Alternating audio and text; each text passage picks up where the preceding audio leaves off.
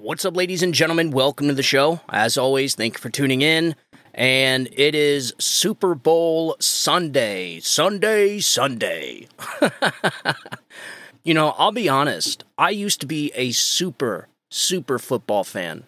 I still play fantasy football every year. And in fact, I don't even think I'm going to play it next year. But I am watching the Super Bowl right now. It's on right in front of me.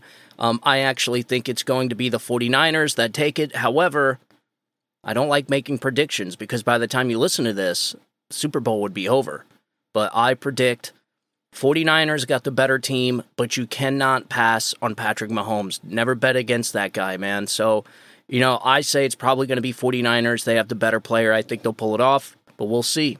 I may be wrong as you're listening to this. But I honestly have not been into football at all this year, which is really weird for me. And honestly, I lost interest in football right around when all the BLM stuff started, all the virtue signaling. I don't know why. I mean, call it petty. It literally just ruined the game for me. It really did. Now, I'm still interested. I think it's an incredible sport. Like I said, I still played fantasy for a couple years, and I probably won't next year. I just don't have the time. I love football, and I'll watch it when I have a chance, but I haven't watched almost no football this year. I don't know. I'll be honest, it just ruined it for me. The BLM stuff, the virtue signaling. We got a black national anthem now after the national anthem, which, it is just so degressive to me. It's to me, it seems like it takes the country back. It's a constant reminder of, the bad thing that happened in this country. And it wasn't just this country. It was the entire world was going through slavery. And, the United States fought a war to abolish it. To me, we're all Americans here, no matter what your color is, no matter what your religion is. If you are an American citizen, you are an American. And so I think there should just be one national anthem. I think having two, not only is it very counterproductive, but it really doesn't even make sense. Number two, I find it just very divisive. Frankly, it's one of the big reasons why I don't even watch the NFL anymore. Taylor Swift is she is way oversaturated right now. She is freaking everywhere. She was on tour. I feel like Taylor Swift has consumed our entire society. I've never heard more non-football watchers talk about football in my life. People that don't watch football at all. They don't know nothing about the game. But yet they're talking about NFL and Travis Kelce and Taylor Swift, and it is the best marketing idea ever. Whoever Taylor Swift's agent is, bravo, because they killed it. The American people, they can be oversaturated with a certain person or certain celebrity. A lot of people, and I fear that that's what may happen to Taylor Swift. I think she's kind of too in society. Like she's in the picture too much. Everybody's talking about her everywhere you look, every news article. Taylor Swift. And I think there's a way you can overdo it, and the American people are kind of just get exhausted of the Taylor Swift. And honestly, it's the last thing that Taylor Swift needs. So I think her marketing team, which I think may be an agent, I don't know. I'm not a celebrity, so I have no idea how this works. But there is people that sign her deals, they get her contracts, they do her tours, they tell her what media appearances to do, and all this is set up. I think this is somehow set up some way as a marketing scheme, and it couldn't have worked out better for the NFL. Anyways, if you plan on calling out for work tomorrow because you got smashed tonight and you have one of the worst hangovers you've ever had in your entire life, this is why I don't drink anymore, you're not alone. There's actually a lot of people that call out. It is the number one most called out work day all year. And millions of Americans plan to miss work Monday after the Super Bowl. This is an article from USA Today. This just came out a couple days ago. Around 16 million American employees plan to miss work Monday, February 12th, the day after the Super Bowl 58, according to a survey of 1,192 Americans conducted January 10th through the 12th. However, these results are down from last year, when 18.8 million employees said they planned to miss work the Monday after the Super Bowl. These absences are known as the so-called Super Bowl flu, and 9% of those surveyed have admitted they've called in sick to work the Monday after the Super Bowl when they weren't actually sick. 1 in 10 of those were managers. Great. So it's going to be complete chaos for all of us people that do go to work tomorrow. So more than 1/3 of survey respondents said the day after the Super Bowl should be a national holiday. I agree. I think there's certainly something that can be done, and I'm going to talk about that if this article doesn't go into it. Quote, this person says, it's a national cultural phenomenon for sure, and it's a day when people are with their family and friends and neighbors and groups and bars for hours. And on the East Coast in particular, the game ends really late, Chris told CEO of UKG. But for Super Bowl Monday to become a reality, Congress would have to step in and pass a bill. June 19th, was the last date to become a federal holiday, commemorating the symbolic end of slavery in the United States when President Joe Biden signed the bill. Even still, it's up to each state to determine its legal holidays. So it didn't actually go into my suggestion, and it's not just mine. I think there was this petition that was going around a couple years ago to actually change the Super Bowl to make the Super Bowl on President's Day weekend. So you'll actually move, which is next weekend. So this is why this petition went around, and I think there was millions and millions of signatures. So instead of Congress having to pass a bill, because we all know they're about useless, wouldn't it be easier for the Super Bowl just to move it back a week? And then you would have President's Day on that Monday, so you wouldn't have people calling in sick because they would already be off on that President's Day. I personally think that is the best thing to do, and I honestly can't see any downside to it. Granted, it would give them, instead of a 2-week break from the final playoff game until Super Bowl, it would be a 3-week break. So the players would be well rested. Of course, it would extend the overall length of a season. Maybe they can work something out, take a season away earlier or take a week away earlier in the season. I don't know. To me, it just seems like it makes more sense to just move the Super Bowl back a week, right? I mean, you want to sit here and pass legislation, have Congress vote on a bill to make Super Bowl the day after Super Bowl a national holiday? Or how about the NFL just moves the Super Bowl back 1 week and then boom, you got President's Day after the Super Bowl? Sounds pretty logical to me. But we'll see. I actually do think this is something that's going to happen in the future. It's just a matter of time. That petition never went anywhere. I seen the last time I read about it, it had millions of signatures, but the NFL obviously didn't buy it. They're not budging. So we'll see. I think they're going to budge eventually. I mean, because think about that, folks. 16 million people are not going to work tomorrow. I mean, that has to cause some type of economic impact. It has to. I mean, because 16 million workers not going into work for one day, that's insane.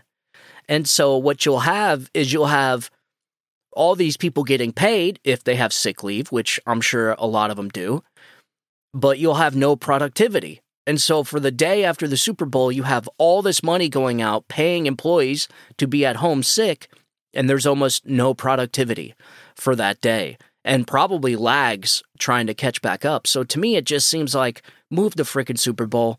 That's it. It's simple. Move the Super Bowl a week, make everybody happy. No people going to work the next day hungover. You don't have people stressed out, driving home drunk so that they can go to bed because they got to wake up the next morning. I mean, to me, it would just solve so many problems. It's an easy solution, easy fix, easy peasy lemon squeezy. So anyways, enough about the Super Bowl. I have found this wild news story. And I gotta say, it reminds me a lot of the Ray Epps situation when it comes to January 6th. So a couple days ago, some J6 footage came out. New footage, kind of just came out of nowhere. And it's actually footage of a J6 protester climbing up on the scaffolding and firing his handgun into the air.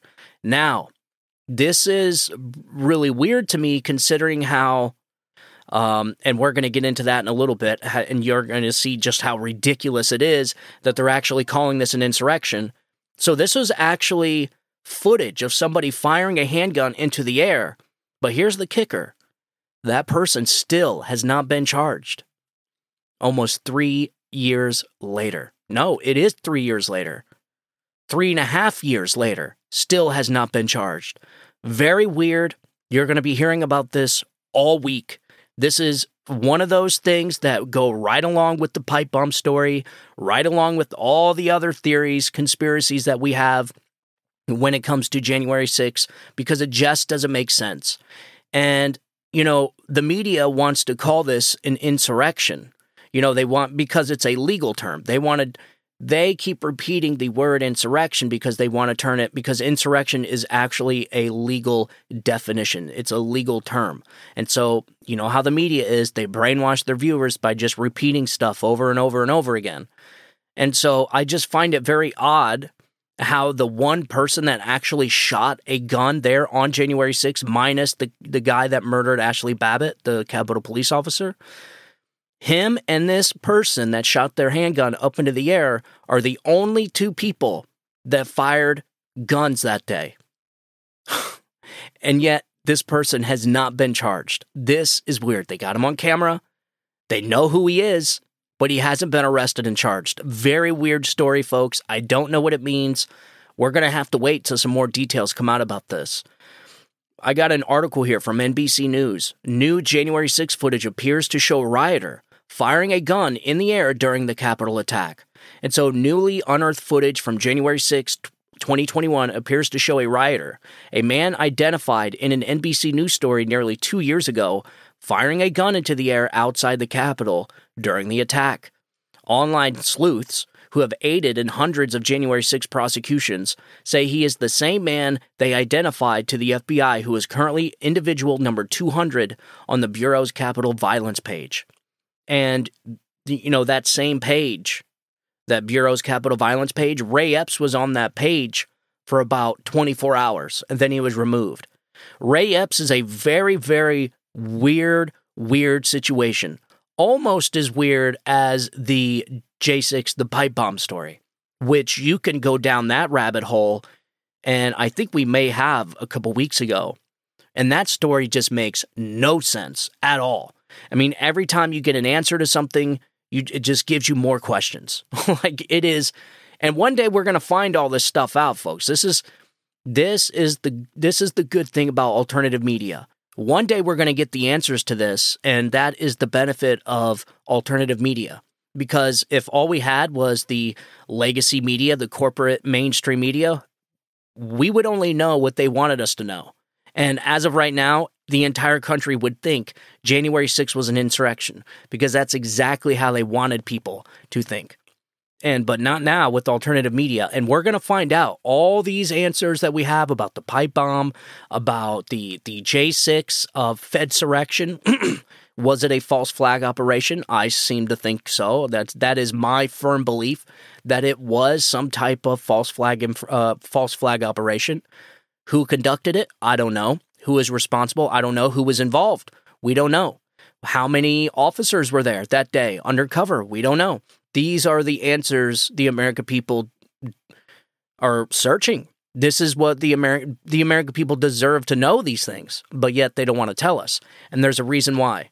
You have Yogananda Pittman that, was sitting on intel, vital intel, that Steve Sund, the chief Capitol lieutenant, overseeing, then not just the lieutenant, but the Capitol Police chief overseeing the entire Capitol Police was not given that intel. And then Tyreek Johnson, who was the Capitol Police lieutenant who was in charge of the Senate and the House the certification vote that day. He wasn't given that intel. So the two people that needed the intel the most never received that intel. And Yogananda Pittman had that intel for a long time from our intel agencies, but sat on it. So these are the types of, very, very peculiar, very, very odd circumstances when it comes to January 6th. And this person firing a gun into the air you can throw that right into that bin of question marks. Very, very odd, conspiratorial kind of situations. And so, let's see here. So he first appeared on the Capitol violence page 3 years ago. Videos and photographs from the Capitol on January 6th showed him with what appears to be a gun in his waistband. As NBC News previously reported, the man, John Emanuel Banelos, I think that's his name, I don't know, it's Banuelos. I'm probably pronouncing it wrong, so my apologies. So Emanuel Banelos told Salt Lake City police that he was at the Capitol and had been captured on film with a gun. So he told police this, okay? So he told Salt Lake City police that he was at the Capitol on film with a gun. He said, quote, "I was in the D.C. riots," he told the investigators, according to a police transcript. Quote, "I am the one in the video with the gun right here." So apparently he showed the police who he was. Banelos has not been arrested or charged in connection with January 6th. The Salt Lake City police had arrested him in connection with a fatal stabbing of 19-year-old Christopher Thomas Senn in a park on July 4th, 2021. So a few months, what was that? January, February, March, April, May, June. So 6 months after the January 6th riots, he stabbed somebody to death. It's quote, "Man, should I just tell the FBI to come get me or what?" he asked the Salt Lake City police officers, according to a police transcript. Weeks later, Banelos called an investigator with the department and said, quote, and quote, "talked about going where Donald Trump sent him. This is weird." Let me repeat that. Quote, "talked about," this is what he said. This is what he told the investigator. He talked about going where Donald Trump sent him. Now that sounds very, very odd, folks. Did Donald Trump send people there? That sounds like somebody that is very, very, what can you say, trying to put the blame on Donald Trump with those words, saying that Donald Trump sent him there. I don't remember Donald Trump sending anybody anywhere. And in fact, the last I heard of Donald Trump saying what in regards to going to January 6th was telling people we're going to march to the Capitol peacefully and patriotically. And so how this guy got this, it doesn't even sound like something a Trump supporter would say. You know what I mean? So you mean to tell me this is a Trump supporter saying that Donald Trump told him to go there and fire off a gun into the air? Folks, it doesn't make sense. And it gets weirder. So apparently, referencing the Capitol, according to a police record, the Salt Lake City DAs did not pursue a case against Banelos, who claimed self-defense in Senn's death, which was the person he stabbed 6 months after January 6. So now, footage released by another January 6 rioter appears to show Banelos firing the gun into the air twice during the chaotic scene on the west side of the Capitol, as rioters battled with police. Online sleuths also surfaced U.S. Capitol Police surveillance footage previously released in connection with another Capitol attack case that shows the man they've identified as Banelos appearing to fire the gun. They found multiple other videos in which the gunshots can be heard.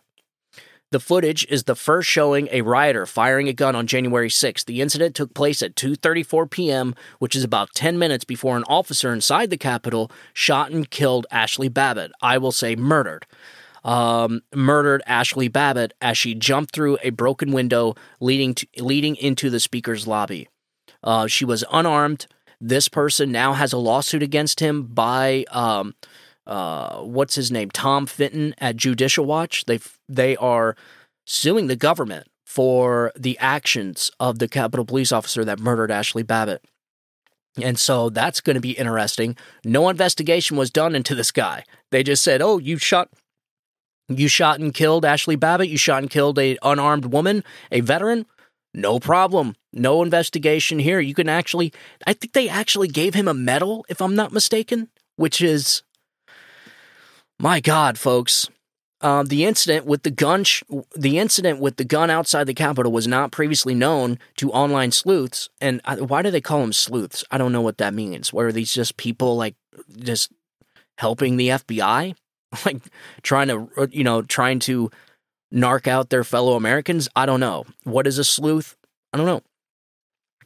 So the Capitol was not previously known to online sleuths and has never been mentioned in any court filing. At the time and location where the shots appear to have been fired, the Capitol grounds were in chaos. The law enforcement firing their own non-lethal rounds of crowd control munitions following sustained repeated assaults on officers, which could explain why the sound of 2 gunshots didn't grab much attention. Despite repeated false claims from conservative media figures that the mob that stormed the Capitol was unarmed, a multitude of defendants were armed with deadly or dangerous weapons, including several who carried firearms, as the Justice Department has proven in court. No, I don't think anybody... Listen, what conservatives are trying to say is that was not an insurrection, okay? Like, this is the problem. They're trying to turn January 6th, and they have been from day one. When they... Look how many times they've got caught in lies when it comes to January 6th. The deadly insurrection. Officers beaten to death on January 6th. None of it's true. None of it's true, folks. And here we are 3.5 years later. And they're so desperate to call this an insurrection because it's a legal term that they can use to stop Donald Trump. This is what the media does. The media and the government have a symbiotic relationship. And they work together. And in some ways, I can't tell who controls who. Does the media control the government, or does the government control the media? It's hard to tell. They're so intertwined. It's such an incestual relationship that I can't even tell which is which now. The media is an official arm of the administrative state now. But I want to get into these armed rioters. This was not an insurrection, folks. So I want to go into who was armed that day and what kind of guns did they find on them, in what situation. Just like with everything, there's context. There's context and there's nuances to everything, all right? So somebody that was carrying a sidearm on them because they didn't know the laws of D.C. or whatever the case is, or had firearms in their truck, wherever their truck was parked, that counts as being armed, according to the media. That counts as being an armed insurrectionist that was trying to take over the Capitol. That is what the media is referring to. And I actually looked this up. I wanted to see how many people have been sentenced for having guns that day.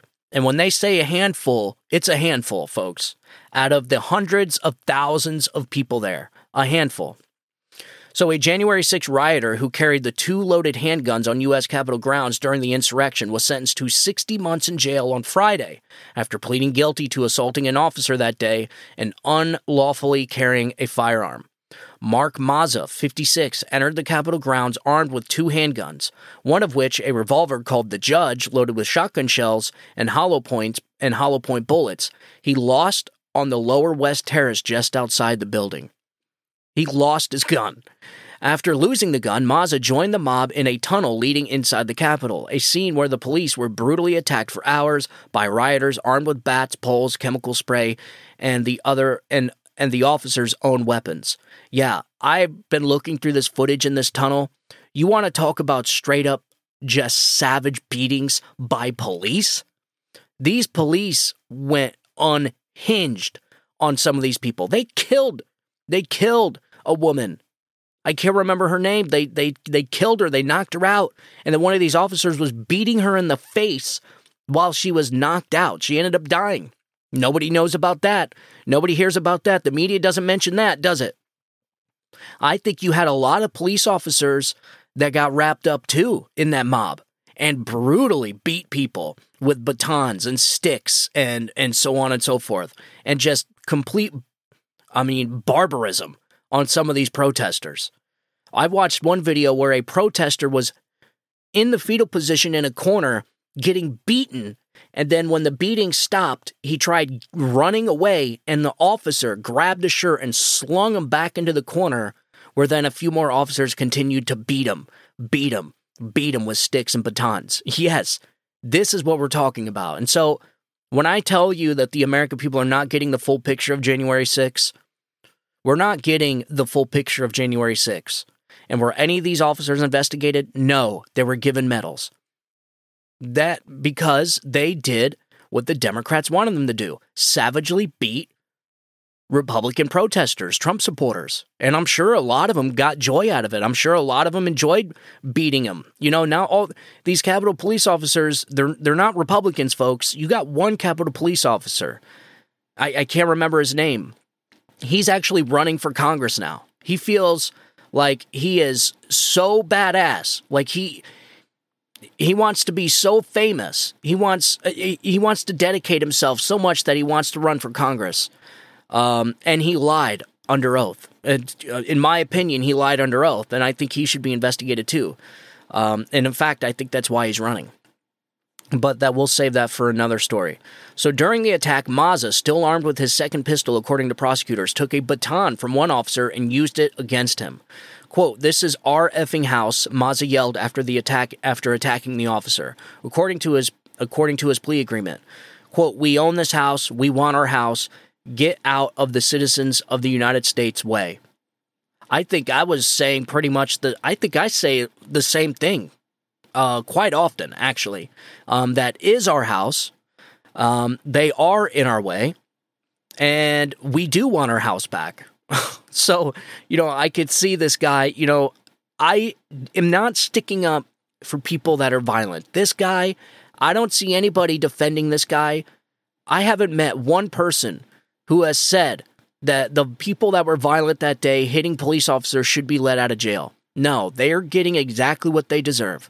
I'm talking about the thousands of other people that just walked through open doors or in some cases were waved in by police. There was nuances to January 6th. Not everybody was violent that day. And this is the problem. When you have Biden's DOJ just casting this wide net over thousands of Americans and then the media calling them all insurrectionists because they want this to be they want it to be an insurrection. Dressed in a forest green prison jumpsuit, Maza told Judge James Boasberg on Friday that he, quote, "got caught up in the mob mentality that I never anticipated. I'm not quite the monster the government painted me as," Maza added, saying that he had never intended to fight police that day and left the tunnel as soon as he realized what he was doing was wrong. Maza also claimed that he assisted other officers outside of the tunnel. Quote, The tale you have to tell is a familiar one," Boasberg told Maza, adding that it was the decisions people like you made to assault the Capitol in what was a true insurrection. Boom. There you go. These judges are out of control, man. These judges are out of control. This judge knows that insurrection is a legal term. So why is this judge adding these types of comments? Why are they commenting like this? It's because these judges, they have Trump derangement syndrome too. They cannot remove themselves from their emotions. They can't get a grip. And so they want to punish people that voted for Donald Trump. That's what they want. And I'm not saying that this person shouldn't be punished. I have a problem with judges getting emotionally involved in these cases and calling it an insurrection when it was not an insurrection. That's what I have a problem with. I respect law and order. I do not respect these judges making comments like this. And this is, folks, this is just a tiny piece of the comments we've been hearing from judges. You want to talk about Trump deranged judges? Look at some of the comments these judges are making to these prisoners, these people that they're sentencing. Some of the most egregious stuff I've ever heard. Chutkin's one of them. There's a lot of judges making some very, very, just very extreme comments for judges. They know better, but they cannot get a grip on their Trump derangement syndrome. Boasberg added he was alarmed Maza had brought 2 firearms with him and that while Maza claimed he was only armed because he heard Washington, D.C. was the murder capital, the mall and Capitol building are not dangerous areas. Well, I mean, he just didn't teleport into the mall and Capitol building. Of course, people had to park their cars and walk there, and he wouldn't be wrong. Washington, D.C. is a freaking crap hole. It is one of the most it is one of the highest murder rates in the country. And so he's not wrong. The problem is Washington, D.C., you're not allowed to have firearms there. That's where these people got caught up. And that's, as I read through this, and you go through all the people that had guns that day, you start to see that all these people that had guns, it wasn't that they had them because they were trying to overtake the government. They weren't going to fight the military with them. They had them either A, they were carrying them for their own self-protection and didn't think they would get caught, or B, they had them and didn't realize that they had them. In some cases, you had people that got locked up and charged for having guns when they had guns in their truck. And you have the media calling them insurrectionists. How are you going to take over a government, fight against the government's military when your gun is in the truck? This is what I'm saying. I think a lot of these people that you can tell, obviously, they're concealed carry holders and maybe didn't realize that DC is a non-carry, or they knew and didn't care. You know, a lot of these people, they're firm believers of constitutional carry. They'll take their damn gun everywhere. And I know a lot of people like this. But they'll take them across state lines. They don't give a F. They're taking their pistol with them. And I think you had a lot of these people here. There's no doubt that, you know, Republicans and Trump supporters are more supportive of the Second Amendment, you know, and they're more likely to practice their Second Amendment. So, you know, the handful of people that had guns, it's not what the media is making it out to be. You had some people arrested for just having a magazine in their truck. And I think I read one story where a guy got arrested for having guns in his home. He wasn't even there. They arrested him and said, "Oh, you have these guns in your safe?" "Yes." "Well, then we think you probably most likely brought them to the Capitol." What? So they got arrested. Yeah, I was trying to, I guess I could try and find that story, but there was a lot of situations like that. That is what that was. So here is a running list of gun arrests tied to the U.S. Capitol attack. So this is the latest one I could find. This was updated June 15th, 2022. So the January 6th insurrection wasn't explicitly billed as a Second Amendment event, but the spectator of guns were everywhere, on the flags flown by rioters and the insurrectionist theory they espoused, and the tactical gear they donned, and in some cases, despite Washington, D.C.'s unusually strict gun laws, which require firearms to be registered with local police, the Trump supporters who gathered at the U.S. Capitol were armed. As of now, at least 13 people have been hit with illegal gun possession charges stemming from the riot, according to an analysis of arrest records and court documents. 2 of them were detained after police noticed a bulge under their clothing. 3 people were arrested the night before the riot. Another person, Proud Boys leader Enrique Tarrio, was found in possession of 2 large-capacity magazines when police arrested him for another crime on January 4th. Because Tarrio planned on going to the rally, we included him in our tally. Yeah, this guy, Enrique Tarrio, wasn't even there that day. And this guy's doing like 18 years in prison. Wasn't even there. And he was found with 2 large-capacity magazines. What is that? Extended mags? 13 rounds, 14 rounds. This is the nuances I'm talking about. There's context to everything. But these are only the people who were caught with guns that day. We'll never know how many people brought weapons with them to President Trump's speech and onward to the Capitol, perhaps cognizant of the penalty for carrying a gun without a license in the district. Yeah, up to 5 years in prison. Only a few felt comfortable enough to display them. One rioter flashed his handgun at a group of journalists, a moment captured by a Vice reporter. So you have Henry Enrico Tarrio. He was caught with M4 30-round magazines, branded with the Proud Boys insignia. That's actually pretty cool. I'd like to get me some of those. Harlan Bowen, 48. He was arrested near Freedom Plaza on January 5th by a Metropolitan Police Department officer who noticed a bulge on his hip. So again, probably carrying, didn't actually care about the laws. A lot of these people carry anyways because they are firm believers in their constitutional right to keep and bear arms. And so they don't give a flying rip. They'll carry them everywhere. I actually know several people like this.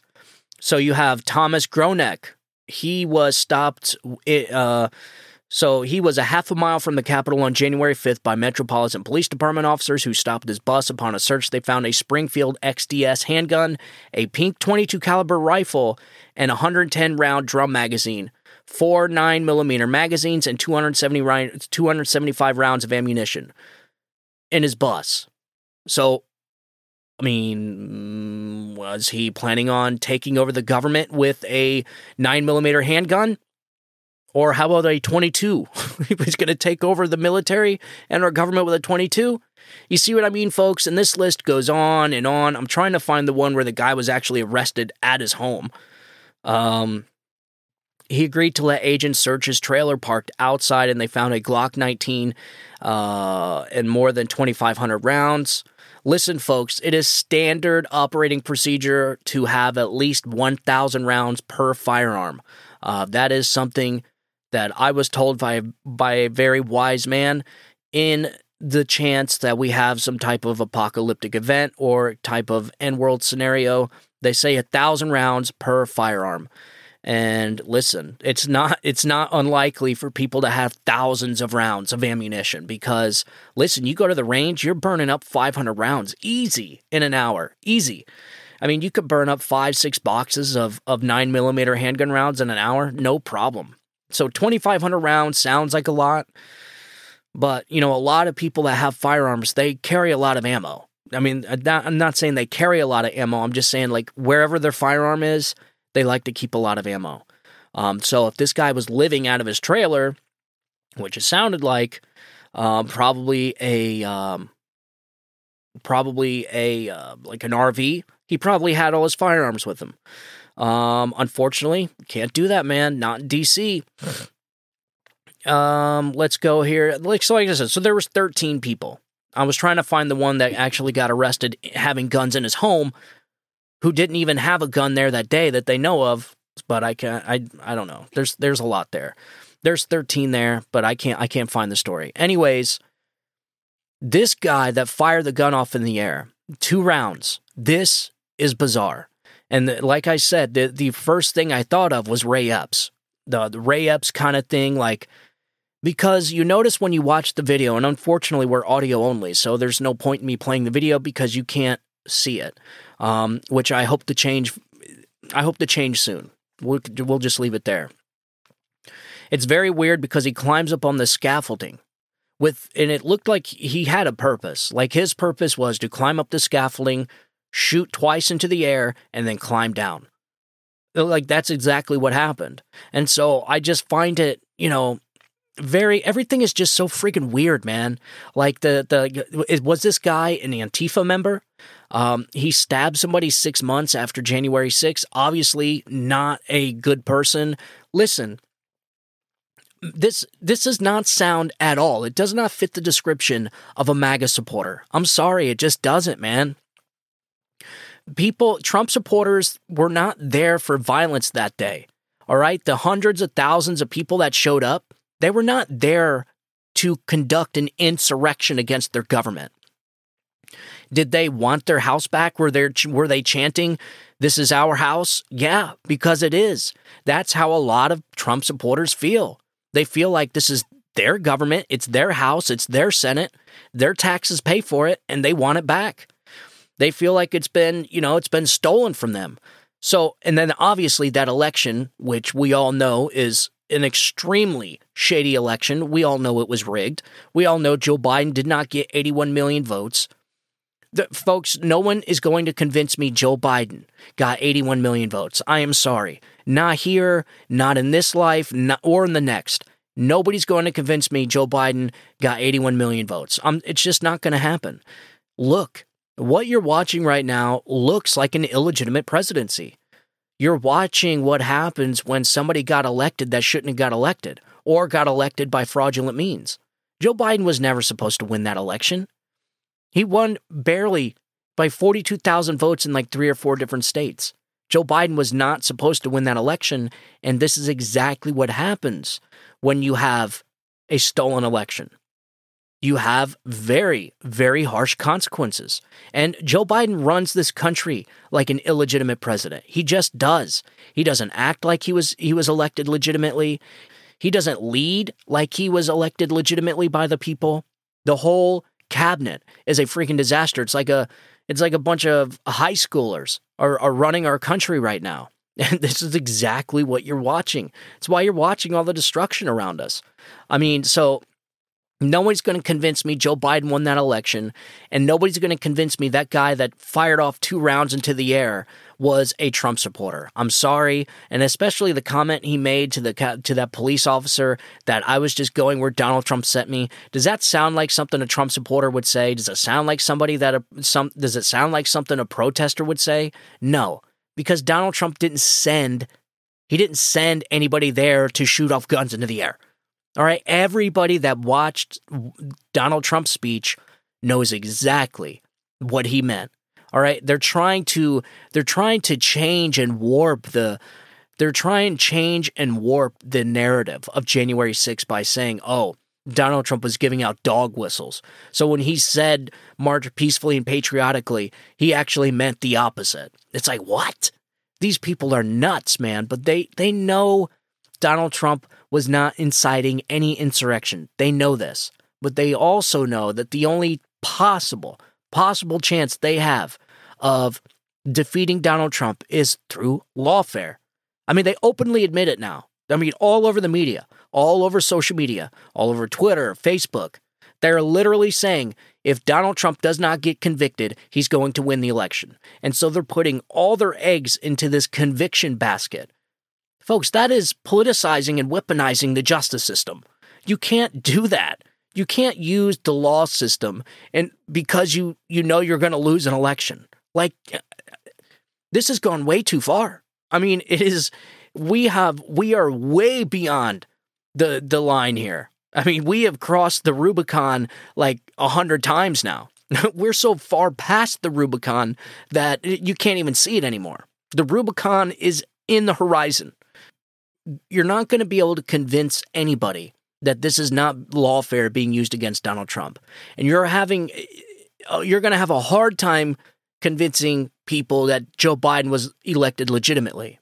And what I find very, very, and I have a theory. I'm just going to go ahead and give you my theory now before we end off the show. Democrats, and I want you to prepare for this because I'm making a prediction, and I'm telling you, I feel pretty good about this one. Democrats are going to challenge the 2024 election in the exact same fashion and form that they are trying to arrest and imprison Donald Trump for. They're going to issue alternate slates of electors. They're going to do exactly what Donald Trump did. Mark my words. They're already getting ready for it. I listened to some audio of Jamie Raskin. Jamie Raskin is essentially saying the quiet part out loud, that because they were unable to remove Donald Trump off the ballot through their little schemes of the 14th Amendment, Clause 3, or Section 3, they're going to wait until he gets elected, and then they're going to challenge it using the 14th, Section 3 of the 14th Amendment. You wait and see. I'm telling you, they're going to issue alternate slates of electors, the same thing they're arresting all these people down in Georgia for. The Transition Integrity Project did almost the exact same thing in 2020 with John Podesta. We did a show on this where they war gamed the entire election out. And one of those war games in a scenario, they called it, was to issue alternate slates of electors. In the case that Donald Trump won, Joe Biden, the Transition Integrity Project, they had one of these scenarios where they issued alternate slates of electors. They were going to challenge the 2020 election the same way Donald Trump did. But yet it's Donald Trump and all the Republicans in his orbit that are being indicted for it. Now, come 2024, when Donald Trump wins, they are going to challenge the election the same way Donald Trump did. Watch. I'm telling you, man, I could see it already. I'm pretty good with these predictions. I think I'm pretty accurate with the Michelle Obama prediction. I think I'm pretty accurate with this one. And I've been pretty accurate so far up until now. The only one I was not accurate, and I'll admit to, was the Ron DeSantis. Yeah, that to me is the likelihood of that happening is diminishing more and more every day. I truly think so, because you have the problem with both of them being in the state of Florida, and Bush and Cheney did it. They were both from Texas, but Cheney actually put up his house. He actually put up his house for sale in Texas and bought a house and got a driver's license in Wyoming or something like that. Utah, one of those, Wisconsin, one of those states up there where he had a winter home. And so I don't see Donald Trump. He is a resident of Florida right now, and so is Ron DeSantis. So the likelihood of that is diminishing every day. So I don't know. I think, his best bet is to do a unity ticket with JFK. Because Donald Trump is going to have to unite this country somehow, some way. And in all reality, it's not going to be that hard, because the people are so desperate for unity right now. They're so sick and tired of the bickering. They're so sick and tired of this division. They are desperate for unity. And I think right now is the perfect time for a unity ticket. Call me crazy, but I think an RFK Jr. on a Trump ticket would probably get a lot of votes, a lot of Democrat votes too. A lot of people like RFK. And it's unfortunate that the Democrats have essentially took all they've taken any chance of him running as a Democrat away through lawfare, through legal challenges in states. They're not letting him run as a Democrat in certain states. They essentially crowned Joe Biden as their candidate. And so nobody else matters. And so RFK Jr. is trying to run as an independent. He tried running as a liberal. He's jumping through all these hoops, just like Donald Trump is. He's got to deal with the Democrats' lawfare and their election shenanigans too, just like Donald Trump. So I think them two together on the same ticket, boom. And they call it a unity ticket. It hasn't happened since Abraham Lincoln. And I think he chose Johnson as his VP, and that was he was a Democrat. Lincoln was a Republican. Don't quote me on the name Johnson, but I think that's what it was. It was the last unity ticket we actually had, where a Republican picked a Democrat for his VP. So we'll see. We'll see. I think that would be a stellar move by Donald Trump. It would bring unity to this country. We have to unite, folks, and we can unite around this country, just like we always have. America is our country, and we're all Americans. And it's the one thing we all have in common, is we're all Americans. That's what makes this southern border thing so devastating to people, is because they just feel like they're being inundated and flooded with people from all around the world that we have no idea who they are, where they came from, what their intentions are. They're here, they're being mailed out and shipped out all over the country. They're being given money. They're being given shelter. In fact, they're closing down recreation centers in Boston so that they can house illegal immigrants. And so the young black kids in that community lost their rec center so that the city could turn it into a housing for illegal immigrants. And so what happens to all those young kids? They're probably going to go join gangs, start shooting each other. We talked about this a couple weeks ago. And people are starting to see the damage from Democrats' ideology. Just like I said in the very beginning, it's all connected, folks, full circle. It's not a Joe Biden problem. This is a Democrat Party problem. There's a lot of issues we're facing in this country. Morality. We're facing a moral crisis. We're facing a virtue crisis in this country. And most of all, virtue. Virtue covers a lot. And the framers, it is so necessary to have virtue in this country. The Constitution and the rule of law is only paper. You need virtue in people to uphold that paper, to follow the rule of law.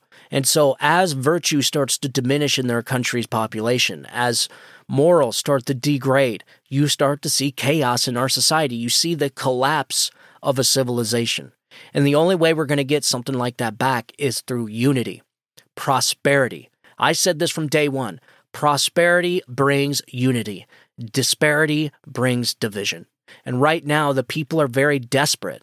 And so desperate people do desperate things. And a lot of times it causes division, period. I mean, it's just my theory. What I'm saying, I think prosperity brings unity. When people are happy, when they have money in the bank account, when they can go out to eat with their family, go to movie night, they can go bowling with their family, people tend to be a lot more kind of just chill, a lot more happy, and more kind to their neighbors. They're more willing to give a lending hand. You know, it's just like when a homeless person asks you for money, when you're like flat freaking broke, doesn't it kind of like, I mean, it doesn't irk you, it doesn't make you mad, but it's just kind of like, dude, I'm sitting here trying to survive myself, and you're asking me for $1? Like, people get frustrated. However, and both sides get frustrated. The homeless person gets frustrated because he didn't get $1 from you, and you get frustrated because you just got asked by this guy, and you're having to bust, and you just got done busting your ass for 8 hours at work, and you still don't have money. And so when people are prosperous, you would have been able to give that homeless person $1, right? He would have been happy. You would have been happy because it would have filled you. It would have rewarded you. It's self-fulfilling to give one another. It is. And so to me, my theory is prosperity brings unity.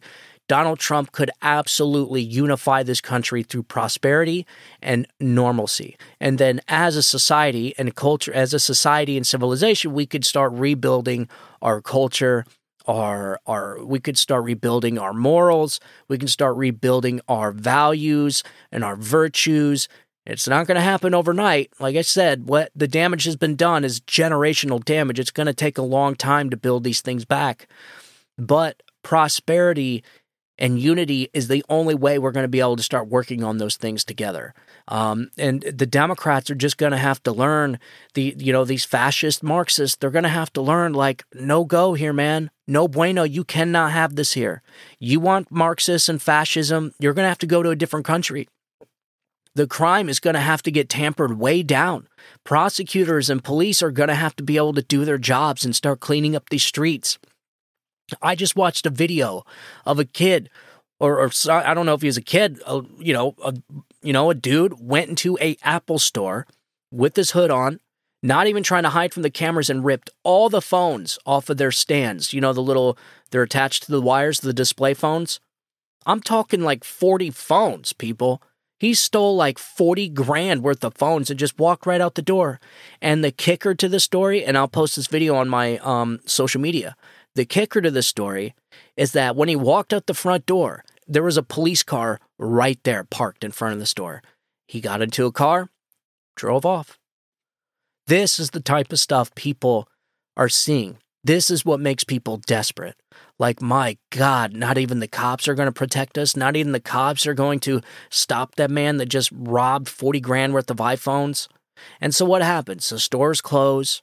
Because of the stores closed, now the people don't have an Apple store to go to. And this is happening all over the country. All in blue states, by the way. Not blue states, but blue cities. Chicago, Boston, New York, L.A., California is riddled with it. All the blue cities, it's all crime is off the chain. And so fixing that, you're going to bring prosperity. People, you're going to bring sanity back to the communities. I am a firm believer, folks, that we just have to do the opposite of what Democrats have done in this country the last 10 years. That's it. We have to go the opposite direction. What we're doing right now is unsustainable.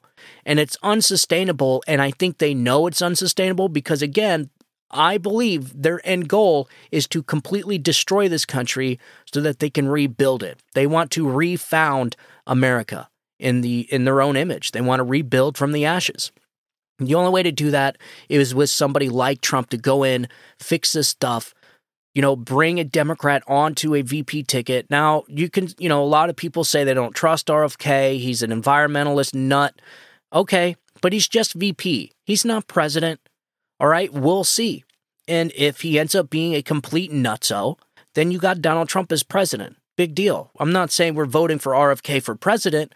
And then when the time comes, Donald Trump, I don't see RFK being, I really do truly think the guy cares for this country. I really do. I'm not saying I don't think he's like some deep state plant that's being run by George Soros. I really, truly don't think that. Maybe, but from what I gathered, I think he truly, genuinely just cares about this country. He's a Kennedy. I don't know. I could be wrong. I don't know. But it would be something like that. Donald Trump needs a unifying term. He needs to unify this country. It's the only way we're going to be able to fix all the disasters the Democrat Party and their ideology has caused. So we'll see. We'll see. I'm going to pay attention to this shooter on January 6th. You're going to be hearing a lot about this. This is bizarre. I think we deserve answers. And it just like, what is going on in Congress and these House Oversight Committees? Like, why did nobody hit on this? Like, what's going on? Like, you had this dude admit to the Salt Lake City police that I was at January 6th, showed them on video, like, hey, that was me right there. And they don't charge him. They don't make connection. They don't make contact with the FBI, the Bureau's violence page. Like, none of it makes sense. Just like Ray Epps doesn't make sense. This guy, I mean, come on, man. Come on. 3 years, this guy fires a gun in the air. He's not being arrested. I said my theory about 2 weeks ago in one of the shows. I think a lot of the undercover provocateurs, we'll just say, a lot of the provocateurs on January 6th, I think were Antifa that got caught rioting and burning and looting. I think they broke the law back in 2020 during the summer riots.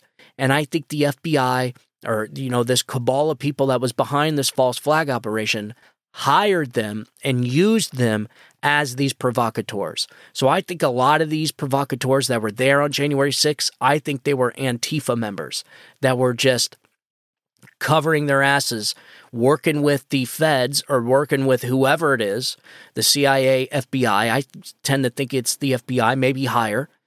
They're working with them so that they can get their sentences reduced or probably even wiped clean.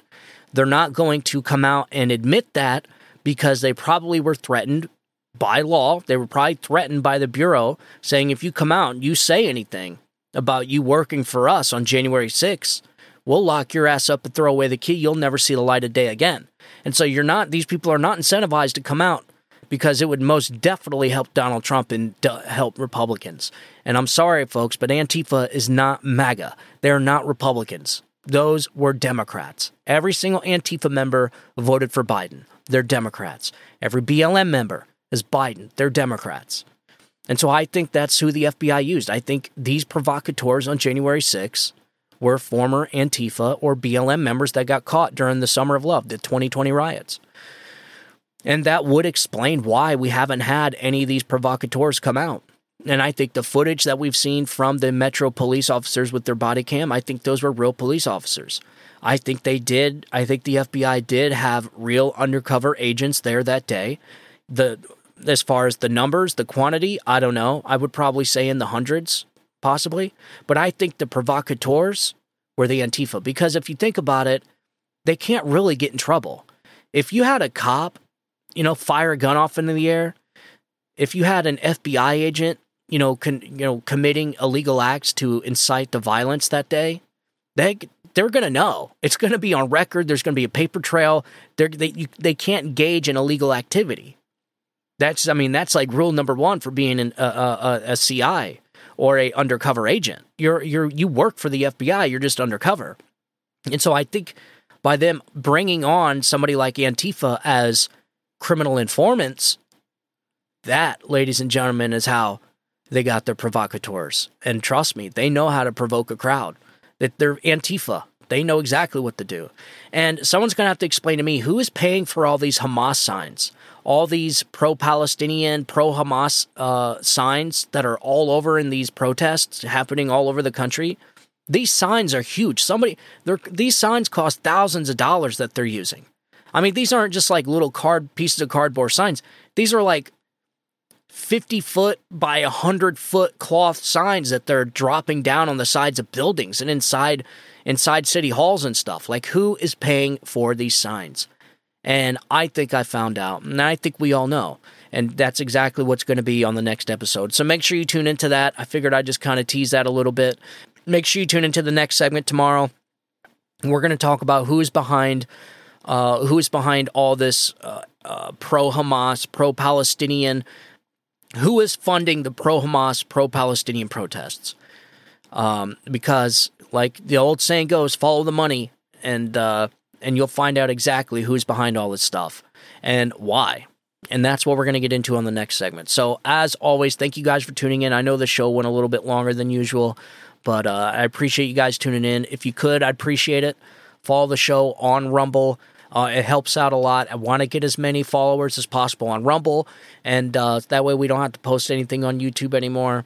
But until that happens, you can still find the show on YouTube, and you can find the show on all social media platforms and podcast platforms. All you have to do is put my name in a search engine, Steven with the V, Tauriello, and we'll see if my prediction's right. I say 49ers are going to win the Super Bowl. We'll find out. By the time you listen to this, I'll either be right or wrong. I think 49ers have the better team, but you can't bet against Patrick Mahomes. So we'll see. All right, ladies and gentlemen, I hope you guys had a good weekend. Happy Monday. I hope the hangover's not too bad, and I'll talk to you guys here in a little bit. God bless you, and God bless America. You guys have a good one. Bye-bye.